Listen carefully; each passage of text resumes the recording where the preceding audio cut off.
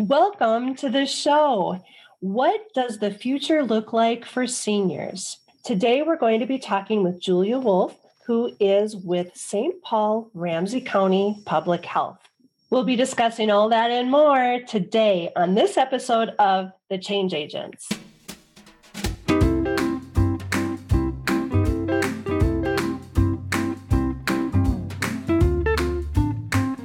Welcome to Change Agents, brought to you by Lisa Dunn with RE/MAX Results. Lisa is a licensed real estate agent and senior real estate specialist in the state of Minnesota. Lisa works with older adults to help them upsize and downsize. And now, here's Lisa Dunn. Welcome to the show, Julia. Thank you. Glad to be here. Thanks for having me. And Marshall, thank you so much again for hosting and producing the podcast for us. Hey, my pleasure. Good to see you. Good to see you via Zoom. To see you via Zoom, that's right. Julia, can you tell us a little bit about what you do? Be happy to. So I'm a planner, which means that I am convening and connecting people and bringing together community members and service providers to see if there are new and creative ways to serve our communities and to serve our communities in improved ways. Whether it's home-based community services or small businesses or senior housing, as you're doing this work to engage people, are you watching people learn to do or behave or provide services differently? Well, yes, absolutely. I mean, public health and social services, we didn't talk 20 years ago about community engagement. That just wasn't part of our lexicon. In my work, I am seeing that definitely. One of the things that I have been part of are healthy aging mini conferences. And those were developed with AARP and with Lynn Bloomston and lots of other folks in the community. And each time I started with community. I went to community groups and said, we have this idea for a mini conference with breakout sessions. It's not a traditional health fair, which is flyers. It's not a tabling event. Are you interested? Okay, that's great. I'm not going to assume they're interested. Yes, they're interested. Let's talk about what topics you want to hear about. Let's talk about what time of the day you want to hear about. And so we've done 3 of these. One in Rondo and one in Roseville area, and then one specifically geared towards Native American elders. And each one has been different based on those things. I started, the Native American one, I started with a group of elders at the Elders Lodge. I was connected to them through one of my professional contacts who was the service coordinator there. One of the things that it's easy to forget is that all of this is relationship-based. I couldn't do my work without relationship. So she invited me to speak to the elders, and I started the way I do, which is, are you interested? And that one was designed completely differently. And I went to that group first. I've gone to community groups first before I brought the team together for a reason. Because they told me what topics they would like. And then I assembled this team, Eastside Elders and AARP and Metropolitan Area Agency on Aging and others. And I said, here's what they want to hear about. That one of the service providers came back and said, well, we should do this. Well, I'm sorry, but that's not what the people wanted. And we're going to give them what they want. So after we did a debriefing breakfast after the event, I had a long-time service provider in the community say to me, I learned to do with, not for. And that gives me hope. That gives me hope. It's really hard. And I think all of us have been faced with this over this last year. It's really difficult to think about doing things differently. You know, we all try to do best practices and we all try to be efficient and have these systems in place. But sometimes maybe we lose our way in trying to provide things efficiently, like you said, and maybe not do it in a way that would be the most helpful. Yes, and that the Native American one is a great example because that team was, as far as I'm concerned, the most successful. There were 3 Native American women on it, 3 women of color and 3 white women. And it was a completely different experience, the planning process. Largely because of one of the Native American women who came in, and said, how is everybody? Let's do this a little differently, and let's check in. And I've never had a business meeting turn into safe space, turn into a meeting where not twice, probably 3 times, someone came into the meeting a little late and said, oh, thank God I'm here. I couldn't wait to get here. And that process was much different. It took us much longer than the other 2. It took us a couple months longer than the other 2 because we were doing it the right way. Yeah. Serving the right way definitely takes more time and effort. Can you talk a little bit about what kinds of planning or like looking forward? What are some of the new and fun, exciting things you're working on? The new and exciting thing is we're working towards an age-friendly Ramsey County. And the age-friendly communities process is a laid-out process. It's a program through AARP based on the World Health Organization's domains of livability. And so we're bringing together a core team, and we're educating ourselves about the age-friendly process, and then we will be the team will decide on which domains of those 8 domains that they want to focus on, and then we will spread out into the community and gather input and hopefully make some changes. The first year is a current state of the county. So here's where we are, statistics, we'll be doing some listening sessions, we'll be doing some surveys. We created a plan of action, and then the next 4+ years are putting that action plan into place. So I don't know what those actions will be because that input's going to come from community, but I'm really excited about that. Some of the previous communities that have done things like that have said, we want the city council to restripe the sidewalks. We want more time when people cross the street. We want more pedestrian respites in the middle of streets. That's just, street stuff, but there are lots of really concrete things that have come out of this process. And so I'm excited to see what'll happen with that. There's so much there to unpack. So you said that you wanted to work, that what you're working on is age-friendly communities. So for people not in the public health space or that aren't plugged into aging services, can you define what age-friendly communities means? Well, so there's a couple things. One is there is a specific definition. If AARP has a specific definition about age-friendly. They're livable communities. When you make a community age-friendly, when you make a sidewalk safer for someone with a walker, you're making a sidewalk safer for someone with a stroller. So the domains are not, being a livable community is not a whole lot different than being a livable community for everyone.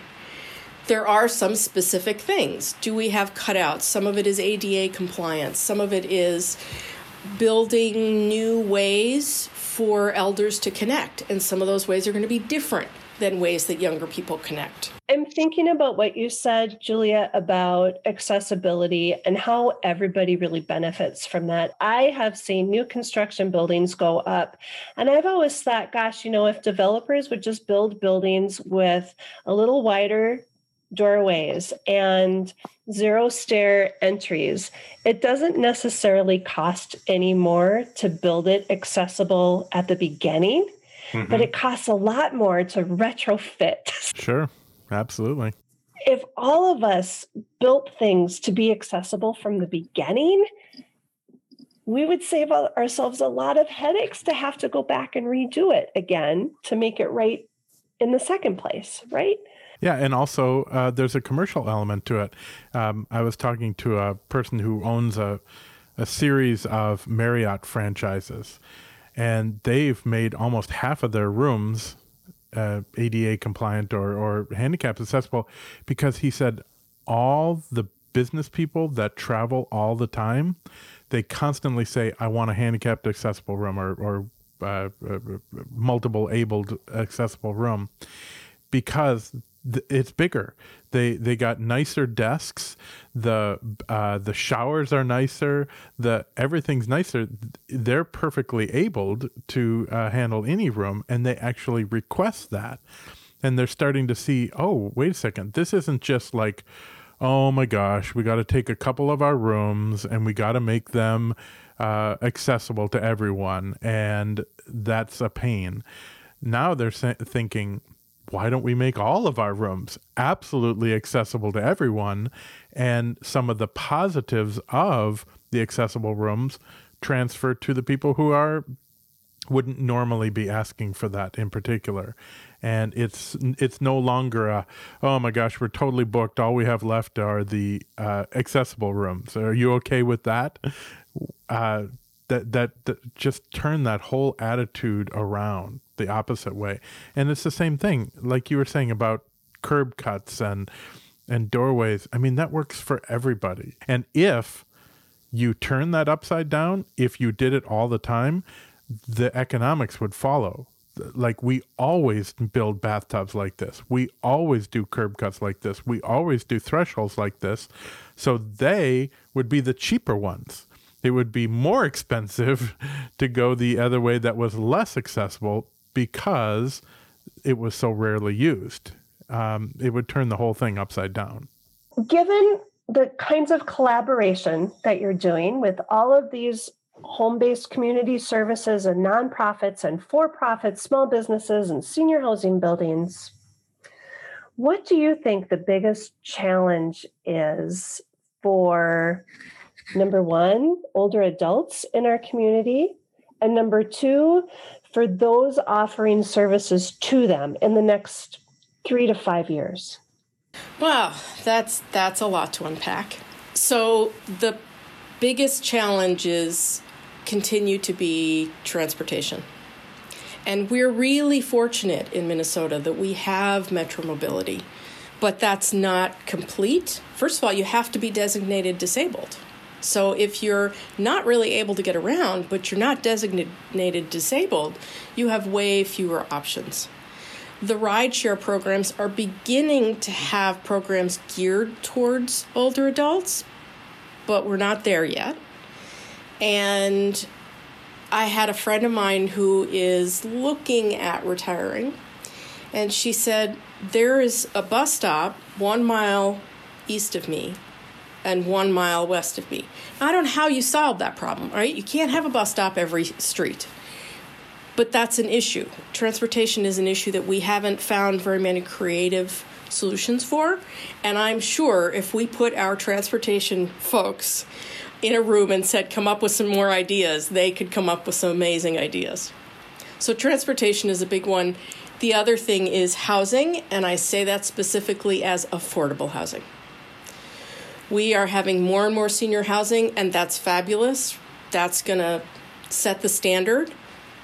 But we have a lot of folks who choose to age in community. I don't use the term age in place because we don't just age by ourselves in our house, right? We age within a community, and that community makes it possible for us to age in our homes or not.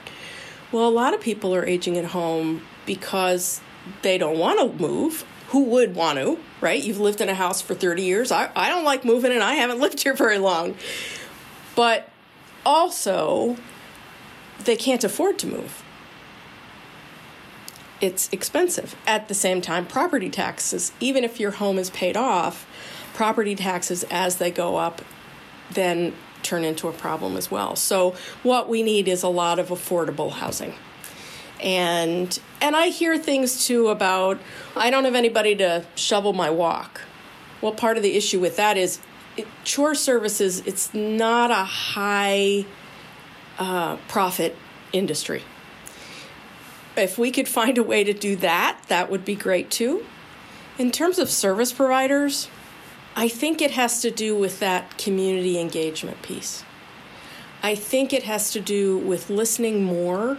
And to do that, we have to understand that when we're talking about older adults, we're not necessarily talking about the adults like my grandparents. We're talking about people who have different expectations of the world and of their lives. And they have higher expectations. And it used to be when you got old, you just got shoveled into a nursing home and then you died there. And that's not the case anymore. You don't get shoveled into a nursing home. And some people, when they go into a nursing home, they come back out. Not very often, but it does happen. Or we put folks in rehab facilities instead of a nursing home so that they can rehab and then they can come home. So the expectations are very different, and I don't think we've reached the point yet where we are including enough of the people that we are being in service to in the planning. So the mantra, Julia, I'm thinking about what you said about one of the folks that was on your core team to begin with. One of the things they learned from the planning, learning to do with, not for. That I think I'm going to adopt that as my mantra for 2021. It is that's what public health is about. That's what I am about based on my training as an anthropologist. And it's my passion. We need to stop doing to or for. I feel insulted when someone tries to tell me what services I need. Well, yes, we used to assume that older people weren't capable of making decisions, or they didn't know what was best for them. We need to step back from that and say, that older person is me. They're no different than I am. I need to find out what they would like and how they want to be talked to, because I don't want to be talked down to, and we talk down to older people all the time. I have heard a story once about a woman who was temporarily in a wheelchair, although that doesn't matter whether it was temporary or not. And she went into a store and the staff walked by her several times, never said anything to her. As if somehow because she was in a wheelchair, she couldn't hear or she couldn't speak or she wasn't capable of having a conversation. Stuff happens all the time. Ageism is one of the most accepted prejudices in our society. Mm-hmm. What are you hopeful for? Wow. I am hopeful for a community where only those very few older adults who choose not to interact don't interact with people. That there are abundant and joyful ways for older adults to not be isolated in our communities. And I think from that comes a lot of other things. If older adults are out in our communities and more civically engaged and more socially engaged, they're not going to tolerate not having affordable housing. They're going to be coming out and talking to their elected officials and being out in the community and saying, wait a minute, we need to do something differently here. Personally, my hope is, as a single aging, that I will be able to find a community that I think a lot of people are looking for, which is a community where the concept of the villages, you're familiar with that concept, right, Lisa? But you need to talk about it, Julia, because not everyone is. Well, actually, I think you ought to talk about that because you're more familiar with that than me. You know, the best example that I can think of is if you're familiar with the co-housing project that's located in St. Louis Park called Monterey. And the idea is that everybody does live in community. They interact with the community in the way that they see fit, but they are in some ways accountable to each other, to look out for each other. It is not age segregated. There are children that live there. There's married couples with children that live there. The way that you define family is up to you. Everybody has their own private space, their own apartment or townhome, their own place that they have, but everybody also has a job in the community. There may be a gardener, there may be a handyman, there may be someone specifically responsible for get-togethers or social engagement, but I think that what Monterey has been able to create, in my mind, a lot of ways looks like a 55 plus senior housing townhome community where people can can engage with whatever level that they're comfortable with, but they know that if they need something, their neighbor is just right next door. So they're not calling a service provider when they need help with something, they're calling their neighbor. That to me is a community I would want to belong to, where the person helping me isn't wearing scrubs or a nursing assistant uniform, but it's my neighbor, somebody that I've celebrated a holiday with or had a meal with. That to me sounds like a nice way to live. I love that because I hear from older folks that they don't want to ask for help. Older folks don't use food benefits to the degree that they can because they don't want to depend on other people. Well, if you already have a relationship with someone, then it's not as hard to ask for help. Right. I also want to go back when you were talking about families. One of the examples that I see of ageism is all the flyers that communities put out, that neighborhoods put out, say family. And what do we think of as a family? Male and female parents and 2 kids, mostly male and female kids. Nowhere in there is the place is accessible for folks who aren't particularly able, or we don't include older adults in the definition of family. And we're so used to it, we don't even notice that we're not including them. In my world, older adults are part of how I define family. Everybody defines what a family unit is differently. Could you teach that to everyone in our culture, please? Because what a feeling of abandonment or really being on the outside if you had a family and you were not kind of fitting the definition of that family or in that family. Like, wow, I mean, to lose your family as you get older just because now you're fitting a definition of a different type of person. I'm not in that definition. Could just be really traumatic and isolating, I would imagine. Yes. And one of the issues when we don't include a broader definition of family is when you're looking at communities that are Hmong or Karen or other Southeast Asian communities or African American communities, they don't have many times the same definition we do of family. They often have elders living with them. But I think it also contributes to folks being able to just ignore that they have an older adult, whether they're living with them or not. The thing that I see that makes me the most sad is, of course, that the disparities that we see in our communities in general are amplified by the disparities we see with older adults. And that's frustrating. Yeah, I'm reminded of that when you're talking about accessibility and issues like that and how we define things. Was it W.E.B. Du Bois who said that racism or discrimination is more of a history of little meannesses. It's not one big act of discrimination, and it's not one big act of inclusion that fixes it. But it's just little things like walking up to a restaurant and not being able to get in easily, going to a hotel and not being able to take a bath because of how they have things, or finding out that you don't absolutely fit the definition of what this organization defines as family. Yes, I know someone used the term death by 1,000 cuts, but there are big systemic problems. There are big cuts out there too. There are, yes, okay, this curb's not accessible, and then there is, I don't rent to people over the age of 50, or redlining still happens. No, we're going to charge you more money for your mortgage than someone who's younger or someone who's white, or so yes and.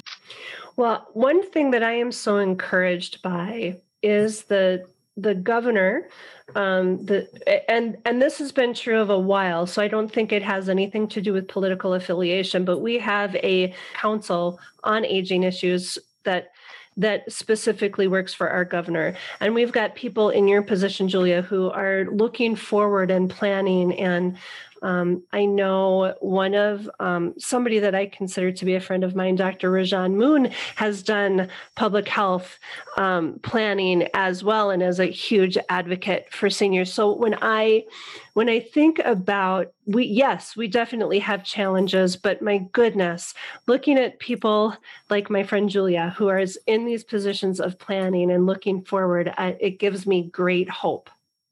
Oh, I'm glad. That makes my day.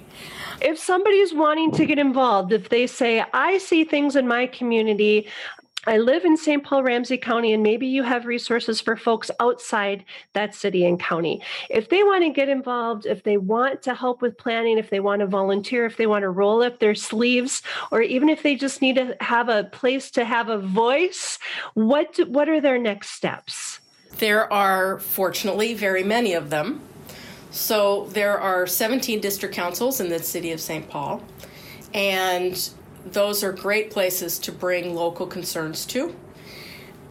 The age-friendly Ramsey County process is definitely looking for folks to be part of that process in lots of different ways. One of the things I would suggest is making friends with your neighbors if you're not already, because none of us can do this by ourselves. And it's so empowering. Can you make friends with the older person down the street? Not just if you're a younger person, but if you're an older person. And then there's two older people advocating for maybe the same thing. And we know that our system doesn't respond to, in general, one person. So one of the things that is really exciting to me, the Governor's Council for Age-Friendly Minnesota, my coworker Jocelyn Anchetta served on that committee. Their report is now available on the governor's website. They have a webpage. And one of the most exciting things about that report is that they are recommending that we develop a state office for aging. That, I think, will open up so many possibilities, and it will bring aging more into the conversation. So people are always welcome to contact me. How do they do that? I am reachable by my work phone at 651-443-0984. And my email address is julia.wolfe@ramseycounty.us. Julia has been an amazing resource over the last 8-9 months, staying in touch with people and giving people updates on what's happening within the county. And if you are not on Julia's email list, I encourage you to be, because she is an incredible resource, and it helps you just stay connected and makes you aware of things that are happening that you may not be. Julia, thank you so much for being here. I appreciate you so much. Oh, thank you for inviting me. This was fun. This has been Change Agents, brought to you by Lisa Dunn with RE/MAX Results. Lisa is a senior real estate specialist. You can find her online at thechangeagent.net. This podcast was produced by Minnesota Podcasting and recorded in their St. Paul studios, and they can be found online at mnpodcasting.com. The views and opinions expressed on this show are those of the individual participants and may not necessarily reflect the views or opinions of RE/MAX Results or Minnesota Podcasting.